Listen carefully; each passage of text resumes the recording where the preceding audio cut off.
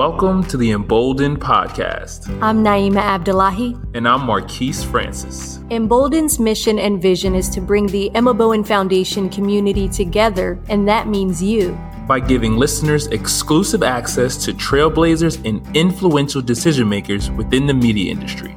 And this is the 12th episode of the first season of the Emboldened Podcast. Our guest today is... well, it's us.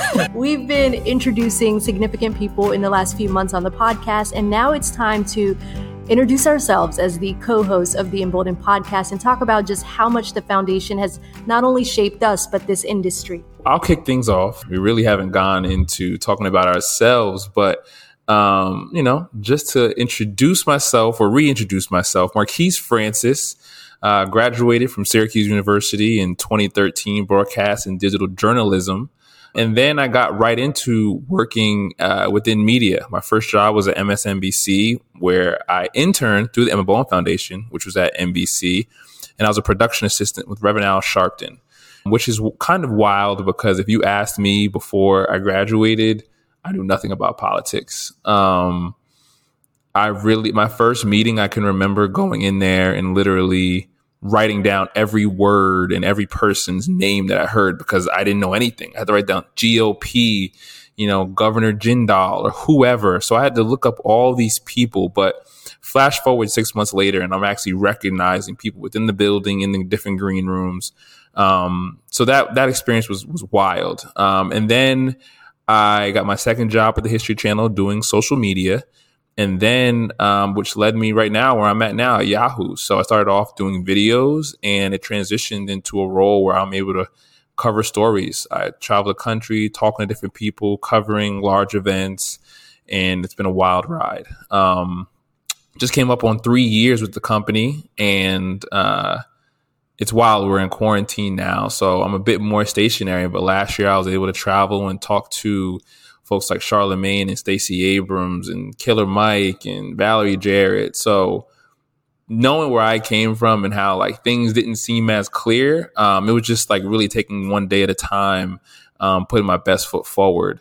So, and obviously all of that, really, I owe a lot of that to the Emma Bowen Foundation. And like I mentioned, I interned at NBC, and I can remember when I joined Emma Bowen, I actually had to apply twice. The first time I applied, I got through, but I could not do a summer at Emma Bowen. I had to go up to Syracuse to take a summer program course. So Sandra was like, maybe next year. And then second time around, I was like, look, I have the whole summer wide open. Let's get this money. So I was able to interview with Sandra Rice, did well. I think I interviewed at NBC and CBS, and NBC ended up being my internship, which was a crazy, and I want to say very transparent, rocky internship experience. I was with two websites, the Grio and also NBC Learn. The first one was NBC Learn. I transcribed video for 40 hours a week. I can remember calling up Miss Rice and saying, hey, this is not it. Please get me out of here. She said, you know what? It's good for you. Stick with it. And honestly, I'm happy I did. My second summer, I was with the Dylan Ratigan Show, which is a show on MSNBC. Once again, not the most amazing experience. They had 3 interns doing a fourth of an intern's work because we literally were there to do not much at all. But I still try to do my best with just using that time to email people in the building, the likes of Lester Holt and others, and just sit with them and pick their brain. And that was the best thing I could have done those first 2 summers. And so the last summer, I made sure to reach out to HR ahead of time. I want to be with the Grio. I saw a bunch of Black people in the office doing some stories, and I said, I want to work with them. And that was really when I saw what was possible to talk about news through the lens of our Black experience and how not only it was worthwhile, it was profitable, and it was important. So I definitely dedicate a lot of that. Obviously, in Emma Bowen, the Grio, I was working with Joy Reid at the time, who has her own show on MSNBC now, which is just unbelievable to see. But that foundation, I owe a lot of that to the Emma Bowen Foundation. What about you, Naima? Well, I want to first say I'm very proud of your journey. As someone who remembers you while we were both in the program, you dream big, right? And you tell all your friends, I want to do this, I want to do that, and I want to do that. But when you're part of the Emma Bowen Foundation, people believe you. and people believe in your potential. So it's just an honor to watch all my peers, all the success that they have achieved in the program because of the program. So for me, I joined the program. I applied when I was a senior in high school. Met Sandra. I was afraid. I was scared. She was like, "Where's your portfolio?" I was like, "Port what?" She was like, "Where's your resume, cover letter?" I'm like, "Cover what?" So she made me, come back and get everything together. But that was really good discipline because I didn't know anything about corporate media. So she interviewed me, and then I started off with Fox 5 in Atlanta for 4 summers. And then the Fox family, because of Emma Bowen Foundation, invested in me. My first job was because of Emma Bowen Foundation. The program really looked out for me because right after I graduated from Elon University in North Carolina, I got a call from my mentor who I met through the foundation, Dennis Swanson, and he called me and said, "Look, we just bought a brand new station in Charlotte. It's an O&O, and we would love for you to be one of the first journalists hired at the station." I was shocked. I was surprised. But again, the only difference between many races along socioeconomic lines is access and resources and mentorship. So what that taught me was someone saw my worth and my potential. The Emma Bowen Foundation saw my worth and potential, and they knew I could deliver. Like, that's big for a kid who never saw that within themselves. I spent 4 years there and then came to Atlanta. I've been here for 4 years as well, working full-time for the NBC affiliate in Atlanta. So after spending about 4 years at the station, I decided to go the freelance route. So now I have a lot more flexibility working with different brands. Still got my foot in the door and still doing content for the TV station, but I love the flexibility and freedom to tell stories across digital platforms, culture platforms. But I credit 100% of my success. Like, I'm not dividing this up into pieces. Percent of my success to the Emma Bowen Foundation. So I'm so glad that we're able to do this, but we're both a product of Emma's vision, and she never knew how big she could take it, but it's on us to take it further than she ever imagined. And like you said, that's amazing to hear your journey because we literally were Emma Bowen fellows together, going out at night during Emma Bowen summer conferences and really exploring the city. Even though I'm from New Jersey, you're from Atlanta, it was really both experiencing it together because even though it's so close, New York was still new to me. And I think that's genuinely where you build that bond, that connection that really lasts lifetimes. But so now moving on to the podcast, I'd love for you to tell us more about your vision for the podcast because you really brought me in. You said, "Hey, I got this idea. I think this is dope. Let's do this together." So what made you want to do this podcast and why did you feel as though it was so important? It's been a long process in the making. What's interesting is so many people in the program had the same idea at the same time. There just wasn't a cohesive way to go about it. So when I presented the idea to Rahsaan Harris, I was in New York and I was like, "Hey, we need to talk." He's like, "Yeah, let's talk." So we set up a call. It was around the time Sandra was leaving. So I was also there in her office, giving her a hug and telling her I love you. And then I popped up into his office. I was like, "Yo, we need to do something. We got a lot of journalists. We got a lot of influencers. We got a lot of corporate companies. Let's do it." He's like, "Yeah, let's do it." So we hopped up on a lot of different phone calls and meetings and emails and group chats and things. And we realized like the foundation also envisioned that. And there was a committee, the alumni team also wanted to do it. So it was just, it was a blessing that around the time I envisioned it, it was already in rotation. We just didn't know about it. And then when we started to talk about, well, who could be Naima's co-host? I was like, Marquise, he don't know it yet, but he gonna do it. Even if he say no, he gonna say yes. So I wanted to make sure that I shared this process and journey with someone who loves the program as much as I do. Emma Bowen, I mean, that's such a powerful name, but I feel like no one really knows her story, where it's like, you know what she stood for, but people don't know her story. People know the foundation, but they don't know who it's named after. So it was just like a way to make sure that this was our way of preserving her history so that it's never forgotten. Yeah, no, that's everything you said was right. And it's beautiful. And so often I think, as Emma Bowen fellows, alumni, graduates, just family, we're always taught about mentors and reaching out to people for advice. But one of the things I've learned through experience or just through time is it's often your peers and people who are your age who are really going to give you those opportunities. So number one, thank you for inviting me on to do this podcast with you because it's really been an amazing experience. You speak about people don't know about Emma Bowen's history. I have to admit, I'm one who did not know enough. doing this podcast and speaking to people who were there with Emma Bowen in the early ages up until today. It's been just remarkable to hear, to learn, to better understand. You're right. I love this program. I feel super just motivated. When people give something to me, I feel like I need to give it back tenfold. And I think that's what the Emma Bowen Foundation is about. Like, you get an internship, you get funds over the summer when no one else is getting paid. This is back when we were in college. And then you get matching funds for the school year. I know it's changed since then, but it was honestly too good to be true. And it was an amazing experience. So then flash forward almost 10 years, removed from college and, being fellows in the program, to be able to learn more about who Emma was, talk to some of the board members, talk to some of the, the young people to come out of the program, to be two of the young people come out of the program was really just amazing. I met so many people through the podcast, board members I never, thought I would ever meet, talking to some of the newer board members and Rodney, talking to Gio, who from my perspective is like Mr. Emma Bowen. And it's just crazy. This is season 1. There's so much more.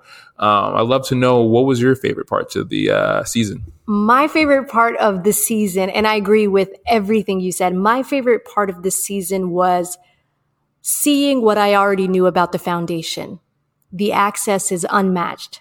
There is no other organization in the United States that is geared towards helping to foster the dreaming process for so many minorities, changing the dreaming process where you can go from ideation to execution, realization to actualization, and know that you can be there, that you belong, that you are worth it, and your self-value is really an internal, emotional, spiritual process. So when we saw on just the first season the amount of access we had to executives, CEOs, people who have transformed the industry, and then products of the program, journalists who are in the program, it just kind of let us know, okay, we're really tapping into something that should have been done a while ago, but I'm glad we're doing this now. But because we started, we can't stop. Like, that was like the biggest blessing, was seeing what I already knew, that this is the premier destination for really putting African Americans and minorities and people of color in position to influence, knowing that they have just as much creativity and capability. That's a word right there. She said actualization, realization, a bunch of isations. And I just said, okay. But no, that's 100%. I mean, I know Sandra called both of us one night, or sent us a text and said, I just heard this part of the episode. Like, we need to turn that into a video, right? There's just so many moments where even me, as I'm listening to some of our guests talk, I forgot I had the next question because I'm just in tune with what they were saying. But you hit on the head, right? This was our first season, and we talked to so many different people, dope people, board members, products of the organization. But what do you envision for season 2? That's what I want to know. Can you answer that question first? Okay, I'll answer first. I mean, I think whenever you do something, your goal is to go bigger and better, right? And I think the people we had, right, it doesn't get any bigger than Phyllis and Sandra, right? But go for newer and different names that people may not be as familiar with of having ties with the program, but also just going for people that, may be not as easy to access. Obviously we have a wish list. We have a secret wish list that, we're definitely going after. But also in not only the people we're going after, what else can we do as far as the podcast to take it to the next level, right? We already got audio. We're not in the same space, even though we are right now, oftentimes, but what can we do to continue to elevate that? What would incorporating video look like? What would incorporate, having something at the conference looks like? We just had an amazing virtual conference this past summer. Shout outs to interim CEO, Nikki Bethel. It was amazing as an alumni to see what that conference was like in the virtual space. And I can think of other podcasts that I listen to, like Joe Budden and whatnot, how they went from just chilling in their crib to having traveling, podcasts, just like extravaganzas. I don't know if we're going to be traveling all over, but who knows, right? Sky's the limit. So what do you think? When we say content is king, consistency is queen. she wears the crown. So as we go into this journey of making sure that we preserve the history of Emma Bowen, we have to make sure that we're also consistent in the process. And, when you enter a new venture, you have to have certain benchmarks of what success is.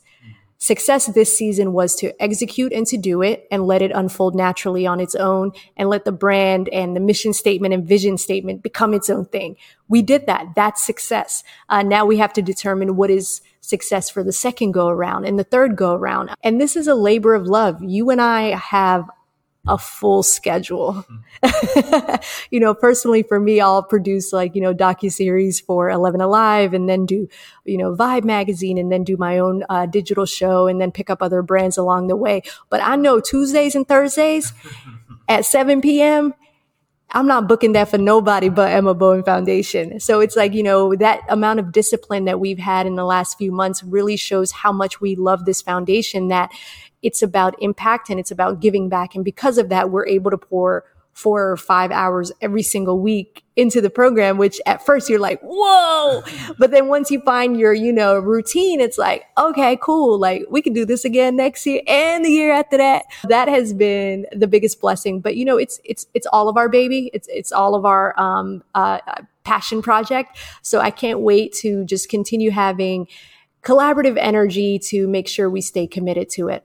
One question I want to ask you is, during the interview process of most of the people that we've interviewed, you made sure that they answered questions about representation, accountability, and, how do we make sure that we create the kind of space where Black excellence can thrive and exceed beyond the expectations of what we've envisioned in that space.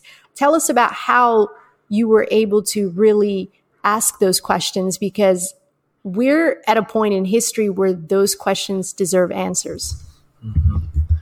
That's an amazing question. And before I answer that, I do, in the spirit of collaboration, I just don't want to forget this. So I would be remiss if I did not mention Willie Sanchez, who is literally our godsend. Yes. He's the executive producer of all this. He makes sure the audio is tight, makes sure all of the audio gets on all the platforms. He made sure we had a website, taught us how to use Zencastr. So shout outs to Willie holding it down. Shout outs to Dalia doing everything with the alumni program and helped really get this off the ground. Anel helped with the marketing, putting everything together, and Kamara helping us with booking everything, Kamara Daltrey. So thank you to all of them. If this was Thriller, they would be Quincy Jones right now. So on to your question. Basically, how do I ask the important questions? Honestly, I think it just comes from probably being denied a lot of my life, right? Whether it was at a school dance and asking someone to dance and they said no, or asking for a job and kind of getting turned down. It's like when you're okay with being told no or not getting an answer, you become fearless when you ask questions. So at this point, I feel like whether I'm in an interview with someone for work or outside of work, I'm constantly thinking, not only what do I want to know, but what do other people want to know? So we've had some amazing guests, as you mentioned, and I think it's a little too easy sometimes just to talk about some of their successes or the things in which you can probably read on a Wikipedia page. It can be easy to ask questions that you can probably find or read off a Wikipedia page or a Google, but I'm way more interested in talking about the challenges people had. Or if you're a white executive, and we're having a reckoning right now more than any time of my, entire existence, what responsibility do you have? Like, I want to know those things because I think it gets people thinking. I think for too long, I think the reason why we're in a space that we're in is because people have been comfortable. People aren't necessarily asking the questions that are going to get people to actually do something, to inspire change, to bring about change. So I feel like whenever you have the platform, you have a responsibility, right? So our responsibility from my perspective is to ask certain questions, because maybe it might not be our guest who's going to be the person who's going to do something extreme, but someone may be listening, who is saying, wow, I never thought of it that way. And I could be doing more where I'm at. I know last summer in LA, when we were at the Emma Bowen alumni, the first Emma Bowen alumni conference, we got charged at the end. Raise your hand if you're working somewhere that's not an Emma Bowen, sponsor. We charge you to go back to your company and make them a sponsor. And I think, with this podcast, I'm always thinking of that is how can we charge others to just do more and bring about what Emma Bowen was all about? We always have known that there's more to media than being in front of the camera. So doing this podcast really brings added value to producers, executive producers, news directors, writers, technical assistants, executives, CEOs, general managers, account executives. There are so many different roles that play into the full product that is seen on TV that, at first level, you may think, okay, the person representing the brand is everything the brand encompasses, but it's the people behind the scenes that have far more bigger reach and far more bigger influence. So hopefully this podcast inspires future executives. That's the mission. How can we have more executives and decision makers and bosses who can step up to the plate to take it further than just being that talking voice, being the person who is at the promos or covering a certain story? Like, no. We need producers, executive producers, and bosses. Like, that's where the biggest discrepancy is in newsrooms. You may see representation on TV and it does look like representation because you're like, ooh, that's a Black person. Okay, but who's making all the decisions? Mm-hmm. It's like, are we satisfied just having a seat at the table, or do we want to be the table? And that's the point that this foundation is trying to make, is we shouldn't be satisfied just having a seat. The whole table should be ours. Mm-hmm. And that's the energy we own. That's another word. I mean, and in that line, or just breath of space, I truly believe, we are, and I don't not only believe we are, future executives, right? I think the way in which we take this media just journey, the existence so seriously, we are going to be the future leaders. But I'm just curious, and I would love for you to fill folks who are listening in. I mean, what are some of the things that you see in the near future for you? I think you talked about a lot of the things you have going on. You didn't mention how you're nominated for a number of Emmys and you're doing a bunch of other things, but just so that young people and, our colleagues and peers out there know, what are some of the things you're working on and some of the things in the near future you want to accomplish?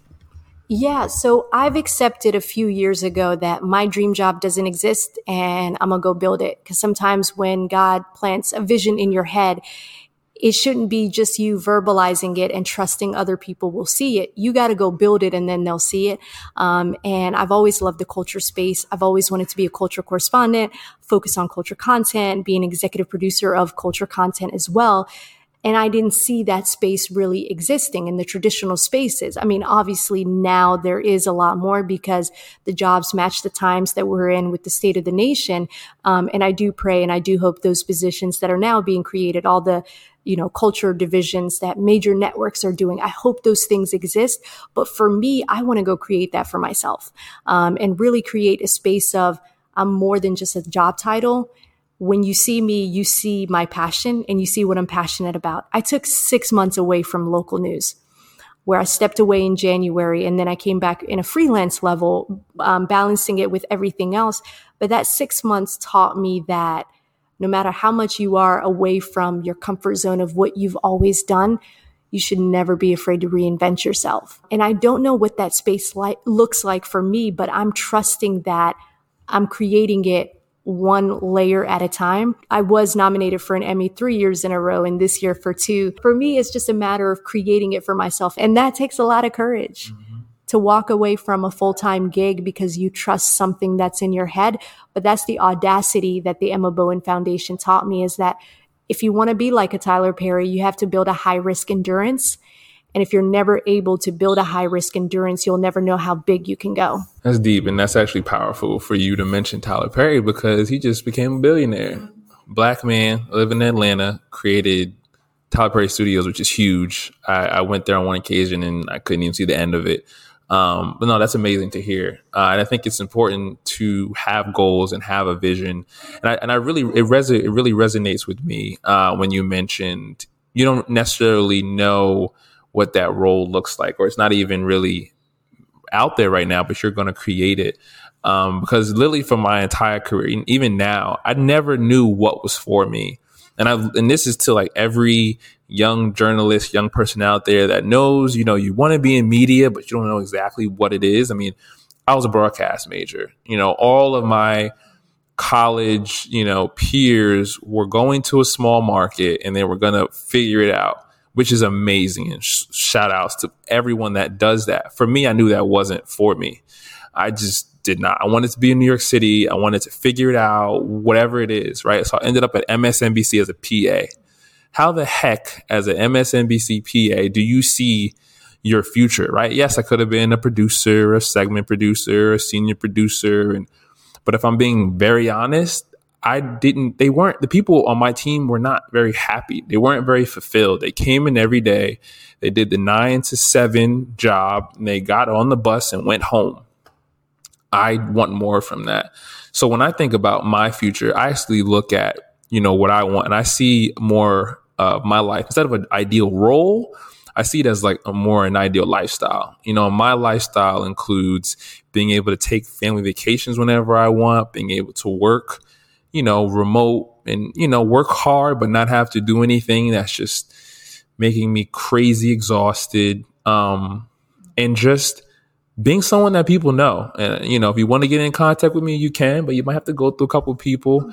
You know, I think, we all want to get to a certain stature of that point. But I can't really put my finger on what that looks like. But the past couple of years of my life, you know, has definitely put me in a better position to get to whatever place that is. And I think the biggest thing that both of us said is just work each day, knowing that you're becoming a better person, journalist, whatever you're working towards, but also just know that it's getting better. I think that's I didn't know what I wanted to do. I just also knew, let me just continue being as good as I could as great as I could at whatever. If I was going to print out a piece of paper that day, I was going to be the best printer paper ever. You know, if I was bringing in a guest, I'm going to walk with my chest out.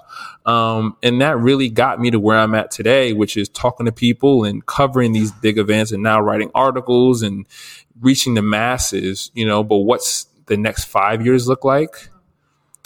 I hope a lot of money. I hope a bunch of vacations, a bunch more appearances on cable news.